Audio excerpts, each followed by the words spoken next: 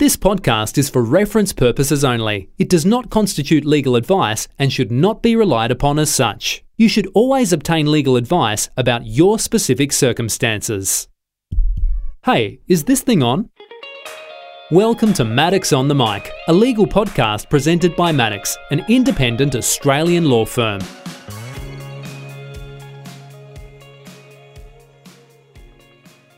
Hello, welcome to Maddox on the Mic.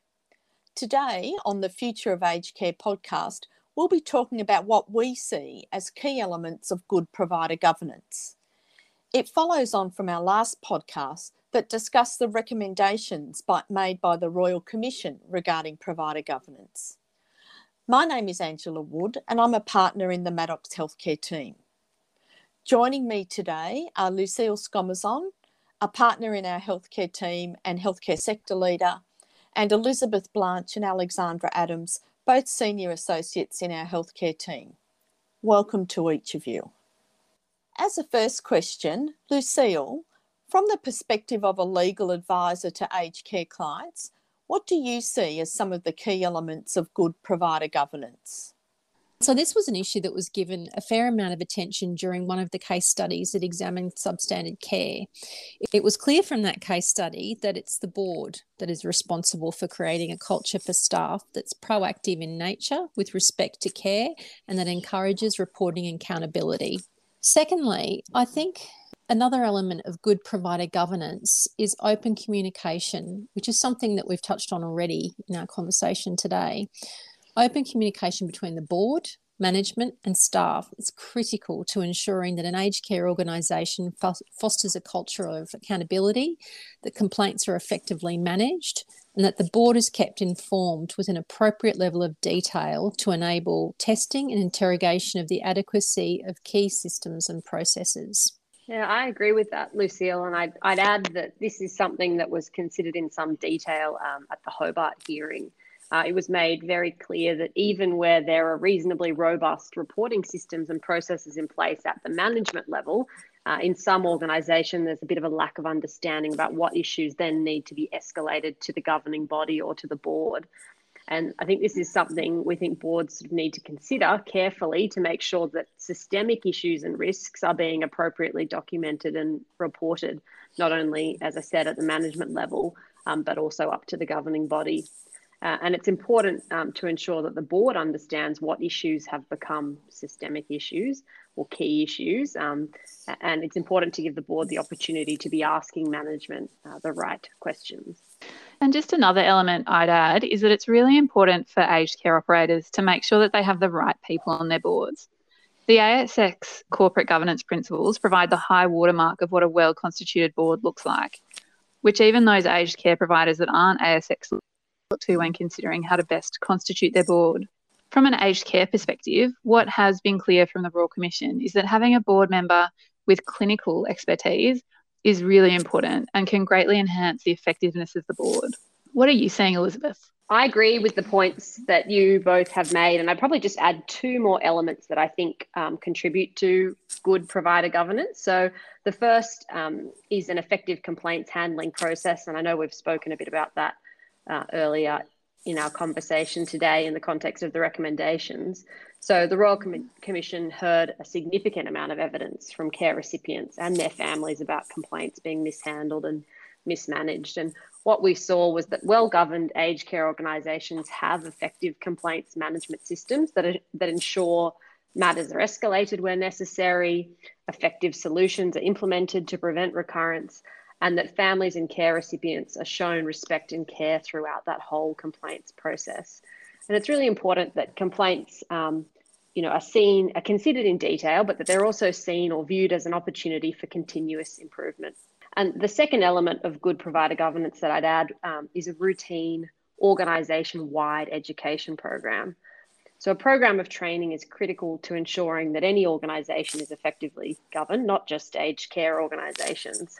And training should not only be implemented at a management and facility sort of staff level, but also all the way up at a board or governing body level. And it's essential that directors of aged care operators understand the regulatory landscape and the key issues that are faced at a facility level to ensure that they're not only asking questions, but as I said previously, they're asking the right questions of management. Thank you all for sharing those key elements of good provider governance with us. Today, we've really only been able to touch on the key recommendations of the Royal Commission in relation to provider governance, but there were, of course, a range of other themes that arose during the hearings that dealt with this subject matter, and a number of the case studies focused on these issues.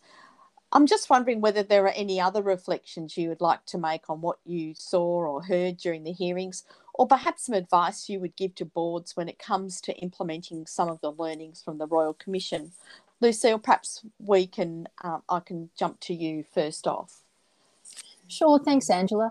Look, I think there's a couple of elements to this at least. And, in addition to all of the things that go to good, I guess, hygiene, like ensuring that your constitutions, your policies and your board charters and things like that have been reviewed and are up to date and place the appropriate focus on providing quality and safe care. There's also some questions that board members can ask of themselves, or members of the governing body can ask of themselves. And they're pretty simple things like, am I confident that we have the right skills mix on our board? Is there somebody on the board with clinical skills and skills that are current and relevant to the services that we as an organisation provide? Do we invite key executives and members of the management team to our board meetings? Are they in the boardroom, and are they part of the discussion and encouraged to be part of that discussion? Thirdly, if you're a board member, are you confident that if you attended an accreditation visit, you'd be able to explain your organisation's governance arrangements as a member of the governing body, and that you would be able to satisfy the assessors that your organisation has the requisite systems in place to support good governance and safe and quality care? And finally, thinking about the culture of your organisation, does it support the provision of safe and quality care? I think for me, one of the comments that Council Assisting made in providing their recommendations to the commissioners or submissions to the commissioners was that a provider's most important objective should be to enhance the wellbeing of older people by providing them with safe and high quality care, and that governance arrangements should include systems to achieve that primary objective. So it really comes back to that principle itself, I think. Thanks, Lucille. I think that's an interesting way to wrap up your comments by focusing on that very high level principle that really needs to permeate from the top down right through the organisation as a whole. Alexandra, do you have any final remarks that you'd like to make? Thanks, Angela. Changing organisational culture and governance is obviously not the easiest thing to regulate, and using detailed prescriptive rules to regulate these areas could easily result in the regulation becoming a bit of a box-ticking exercise, which is unlikely to result in any real lasting change in the industry. But then on the other hand, principles-based regulation, where high-level, broadly stated rules are enunciated, can be a challenge for enforcement and also for compliance, because it's what it takes to comply with a particular principle. I think keeping that in mind, for boards that are looking to prepare for these changes, I think they should be looking at the outcomes that the Royal Commission was seeking to achieve with its recommendations, things like board accountability, better organisational culture and a people-first approach, and seek to identify how their governance arrangements could better support these objectives. Given the diversity of providers in the space, you've got for-profit, not-for-profit, faith-based, and also the rural and regional providers. What this looks like for an individual provider is going to be really different across the industry, I think. That's a really good point, Alexandra. Thanks for that. I think I agree that there's always a temptation for the drafters of legislation to be prescriptive, but in looking to its overarching role in providing a strategy for an organisation, the boards themselves should be best placed to understand the needs of their organisations. What about you, Elizabeth? Do you have any final remarks? Yes, I suppose my final remarks really build on what Lucille and Alexandra have both said. So from my perspective, I think it's worth, again, emphasising the importance of good leadership and good workplace culture in ensuring that providers are well governed and are providing high quality and safe care. Workplace culture was a key issue that was raised in the hearings, as we've mentioned today.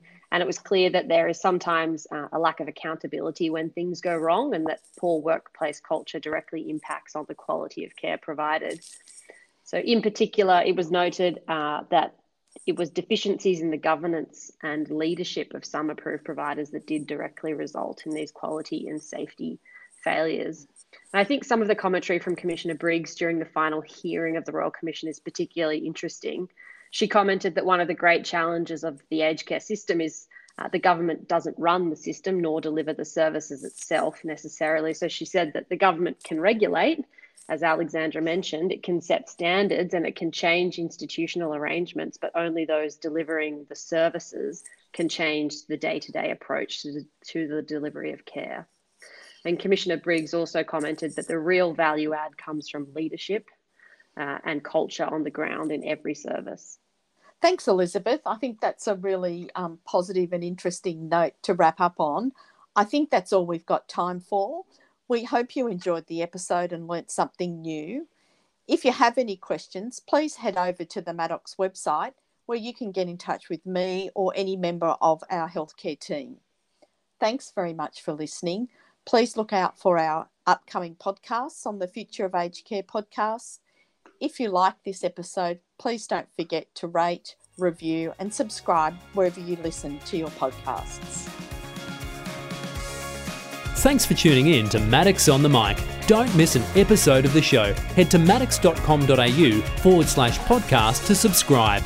If you'd like more information on any of the topics discussed in today's episode, visit the Maddox website, maddox.com.au.